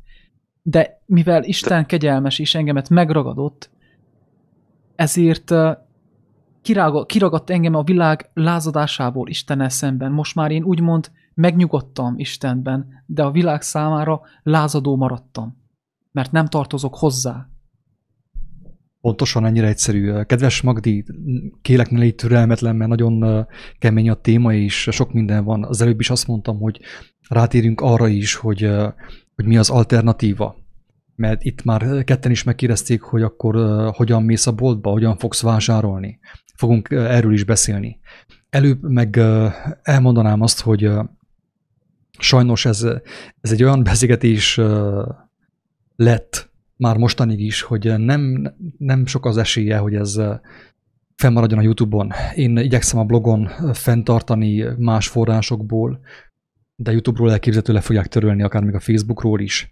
És felhívom a figyelmet arra... Bocsi Attila, csak én nekem már valaki jelzés, egyik ismerősöm, hogy az én oldalamon már nem tudja megnézni, tehát épp most kapom üzenetbe, hogy állandóan azt írja ki neki, hogy content is not available. Érted? És ezt nem értem. Tehát én nálam már nem látható állítólag. Na, hát ez van, tehát erről beszélünk, tehát kedves hallgatók, hogyha annyira hülyeség és hazugság, amit mondunk, akkor miért félnek ennyire? Miért félnek ennyire? 3-4 egyszerű emberkétől, egyszerű gyarló emberkétől miért félnek ennyire?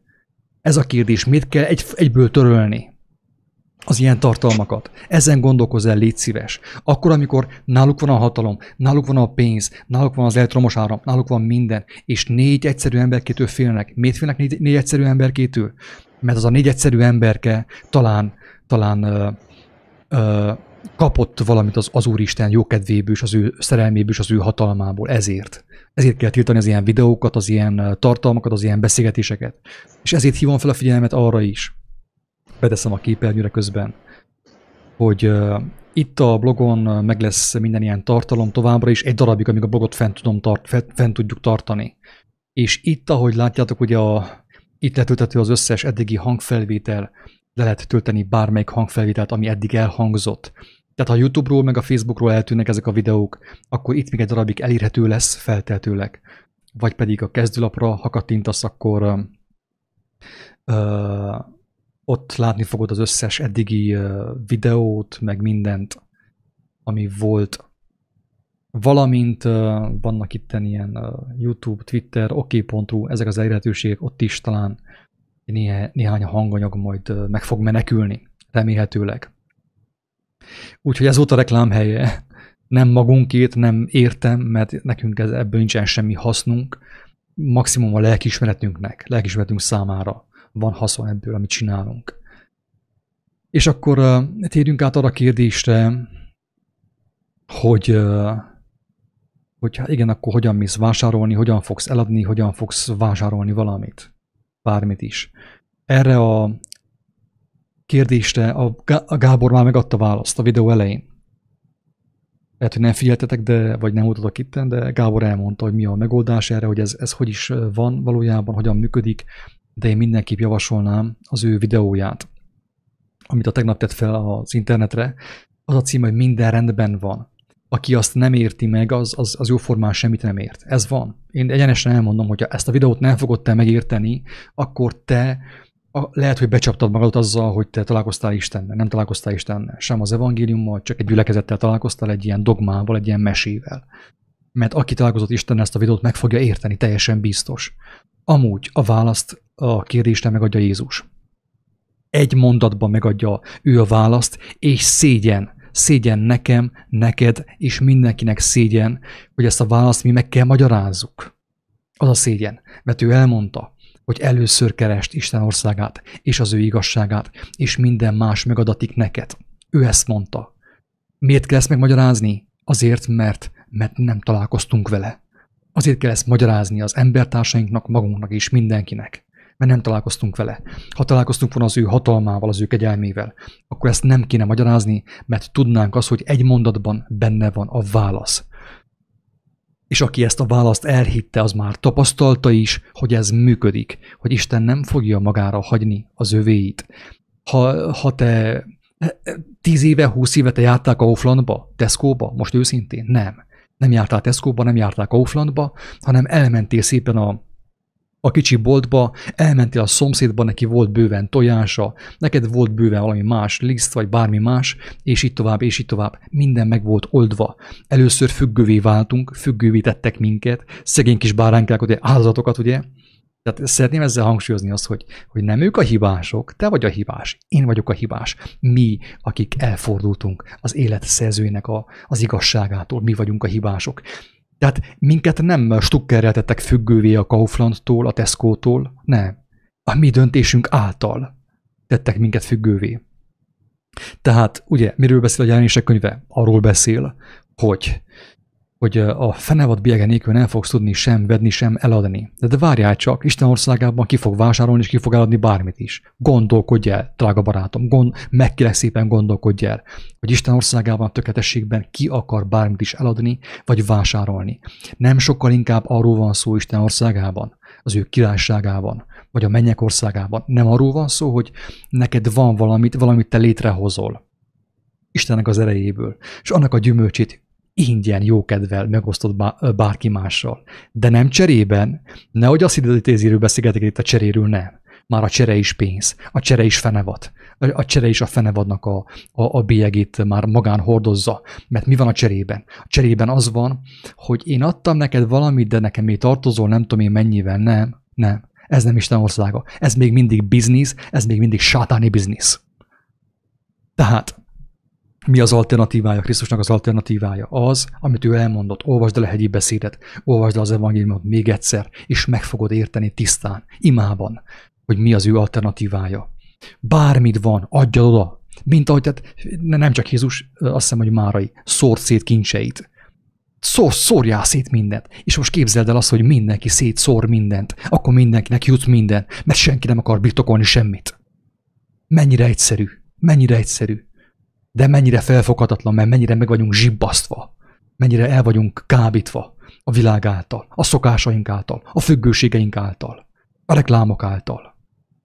Ki mondta, hogy te kell menjél a Kauflandba, a Tesco-ba? Nincsenek kisebb boltok, falusi boltok? Persze vannak. Kedvesen szóba állsz a nőcikével, egy kis beszélgetés, egy kis vásárlás. Ez, amíg ugye kell vásárolni, de el fog jönni az idő, amikor már ott sem tudsz vásárolni. Mit fogsz akkor csinálni? Azt, amit Isten mond, egészen konkrétan, amit Isten mond. Lehet, hogy lesz valamit, lehet, hogy lesz néhány tyúkot, lesz burgonyád ugye a pincében, lesz ez az amaz, és adsz mindenkinek jó kedvel, aki kéri, adjad annak, aki el akarja venni az ingedet, adod az alsó ruhádat is neki, a nadrágodat is neki. Ezt mondja ő. Hogyan merül fel ez a kérdés egyáltalán, ha ismerjük az igazságot? Úgy, hogy bementünk a varázslásba, bementünk a kereszténységbe, bementünk a sok mesébe, és pontosan a lényeg figyelmen kívül lett hagyva.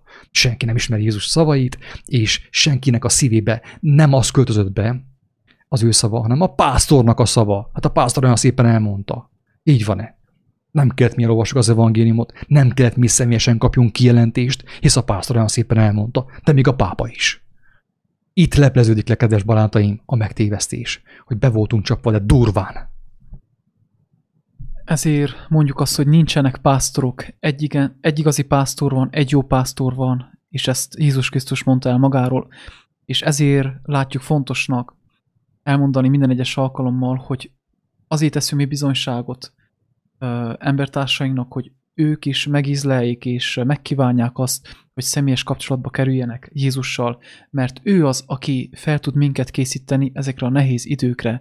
A nehéz időkben azok a pásztorok, akik a jó létben ott voltak a pulpitusoknál, el fognak tűnni, nem lesznek ott, nem lesznek a segítségünkre, de az egy igazi pásztor, Jézus Krisztus mindannyiunk számára ott lesz, hogyha van már élő kapcsolatunk most, és építkezünk minden nap egyre erőteljesebben, és akkor is meg fog tudni tartani. Ezért fontos, hogy személyes kapcsolatunk legyen vele. Hát fiúk, azt hiszem, hogy így helyettem, és mindent elmondtatok, amit én is szerettem volna hozzáfűzni ehhez az utolsó kérdéshez.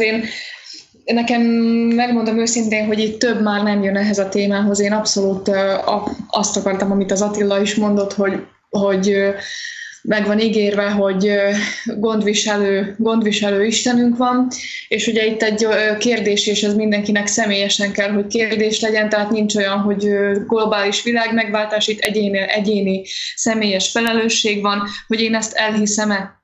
Tehát, hogy én hajlandó vagyok-e rábízni magamat a Teremtőre, és ez mindenkinek az életében személyes döntés, lehetőség, és erről szól az egész, hogy ha van Isten, akkor az az Isten mindenható, akkor annak az Istennek hatalmasabb ereje van, mint a földi uraknak, ugye, hatalmasabb ereje van minden királynál, minden elnöknél, minden zsarnoknál, és hogyha ez az Isten mindenható, és mindenek fölött áll, és jó és gondoskodó Isten, akkor képes akár csoda folytán is megtartani az én nyomorú földi életemet addig, ameddig itt kell lennem. És mint ahogy már megtette rengetegszer.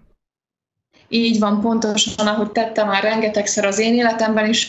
Ebbe most így nem mennék bele, mert az megint csak nagyon hosszú, majd esetleg egy másik videónál bizonságot tehetek arról, hogy hogyan gondoskodik rólunk tehát magasabb szinten, mint amire én nekem arra szükségem volna. Ezért is mondom, hogy én hála neki, tehát ezt csak is neki köszönhetem, hogy ezt kimunkálta bennem. Egyáltalán nem félek attól, hogy mi lesz, hogyha elveszítem a munkahelyemet például, vagy mi lesz, ha nem mehetek a Kauflandba.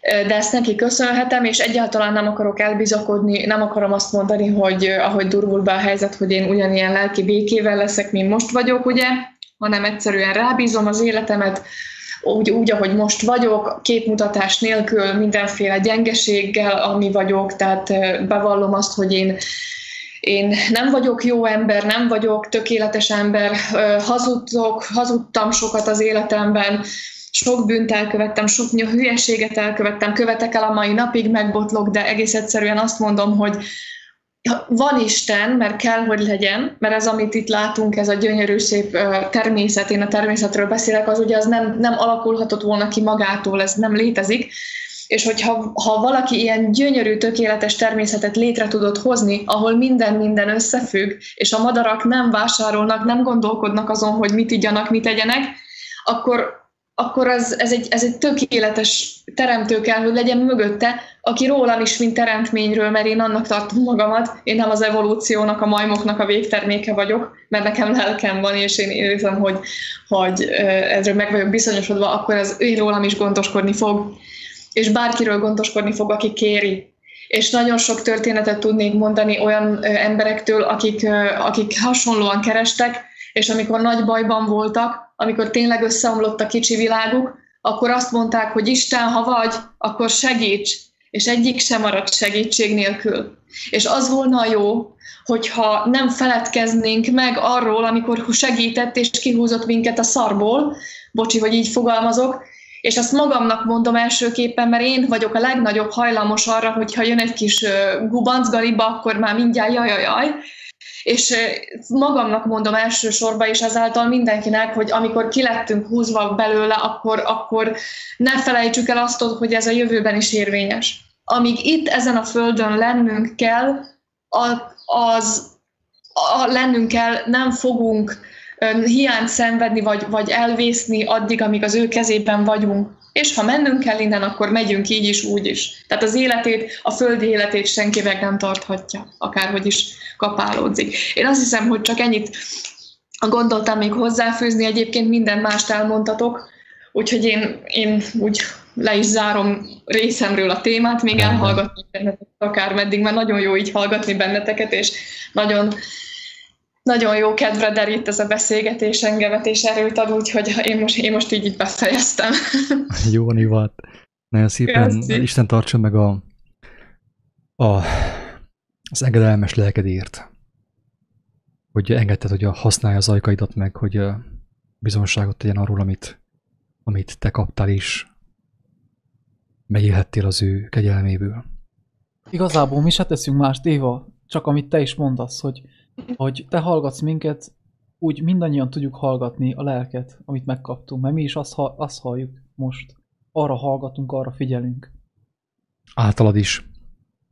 Meg általatok is, így van. Isten áldjon benneteket, meg mindenkit, aki ezt a videót hallgatja meg. Hát én kívánom mindenkinek, hogy lépjen rá erre az útra. Kár a lélekét halljátok-e, mert tényleg a Gábor abban a videóban nagyon szépen elmondja, hogy így is, úgy is mindent el fogunk veszíteni. Hogyha valakiben valóban Krisztus lelke van, az ember már nem felfelé építkezik, hogy még többet vásárol, meg még komplikáltabbá teszi az életét, hanem ellenkezőleg. Pontosan, hogy ellenkezőleg, hogy leegyszerűsíti az életét. Meddig? Hát addig, amíg Pál mondta, azt mondja, hogy ha van, amit megegyetek, és van, amit felvegyetek, akkor lehetek elégedettek. Ő ezt mondja. De persze ez nem parancs. Ez nem parancs, hanem ez már lélekből jön. Az ember vágyik arra, hogy legyen még egyszerűbb az ő élete. Mit mond Pál tovább? Az óriási botrány Krisztusból.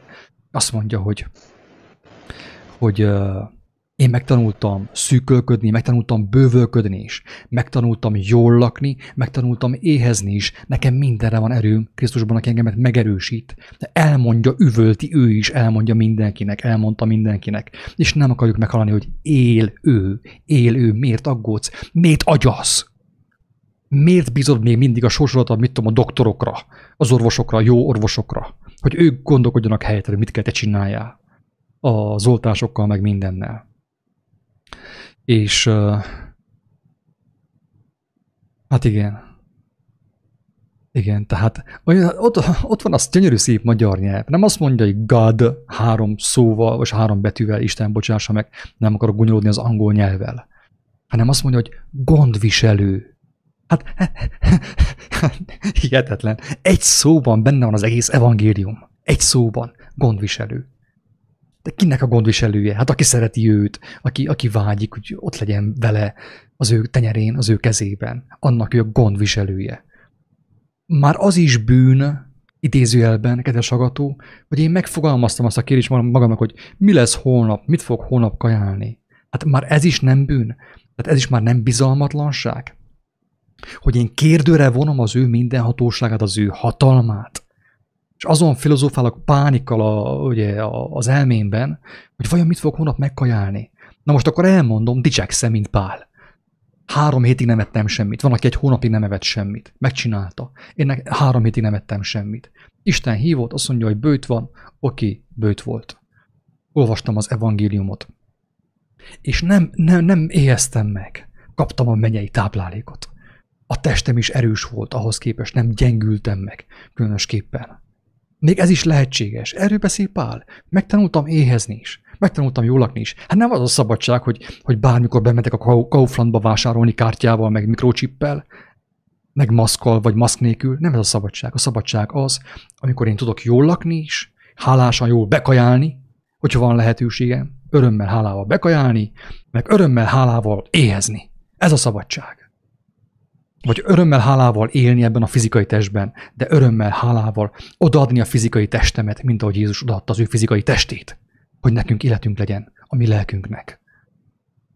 Mert a Gábor videó is arról szól, hogy az emberben visszaépít Isten mindent, lépésről lépésre. Nem felhalmoz még egy kicsi mikroizét valami, vagy bocsánat, műanyag kütyűt Kínából, meg egy újabb maszkot, meg egy újabb boltot, meg egy újabb, nem tudom én, függőséget. Nem. Visszaépít mindent. A testnek a hatalmát visszaépíti bennünk. Ez a lényege a megváltásnak. Ha valaki nem így értette meg a megváltást, lehet, hogy rosszul érti. Kérdezze meg Istentől. Én azt mondom, hogy rosszul érti. De inkább Istentől kérdezze meg, hogy hallám ő mit mond.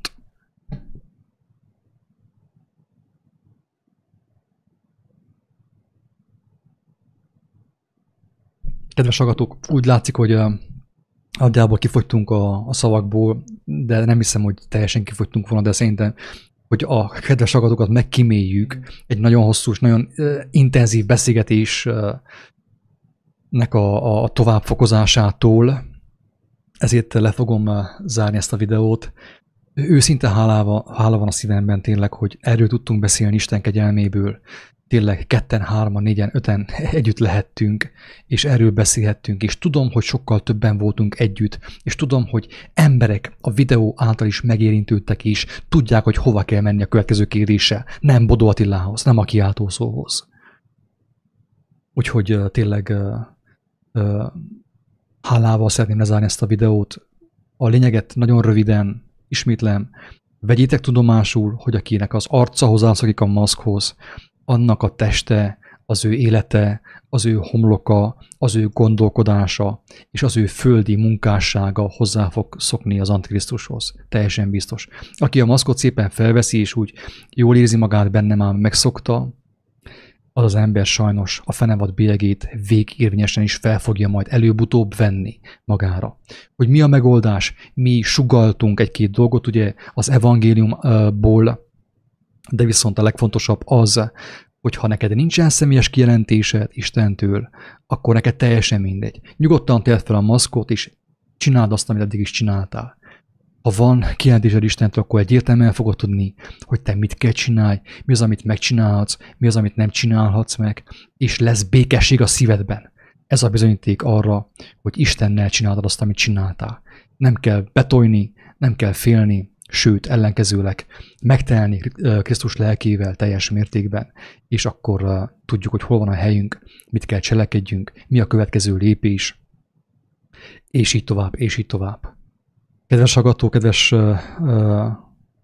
barátaink, mélyen tisztelt ellenségeink, senkit nem volt szándékunkban megsérteni vele a videóval, ezekkel a szavakkal, de viszont ezt el kellett mondjuk. El kellett mondjuk. Ha letörlik a YouTube-ról, akkor blogon meg lesz továbbra is, le lehet tölteni a hanganyagot, majd, ha felkerül.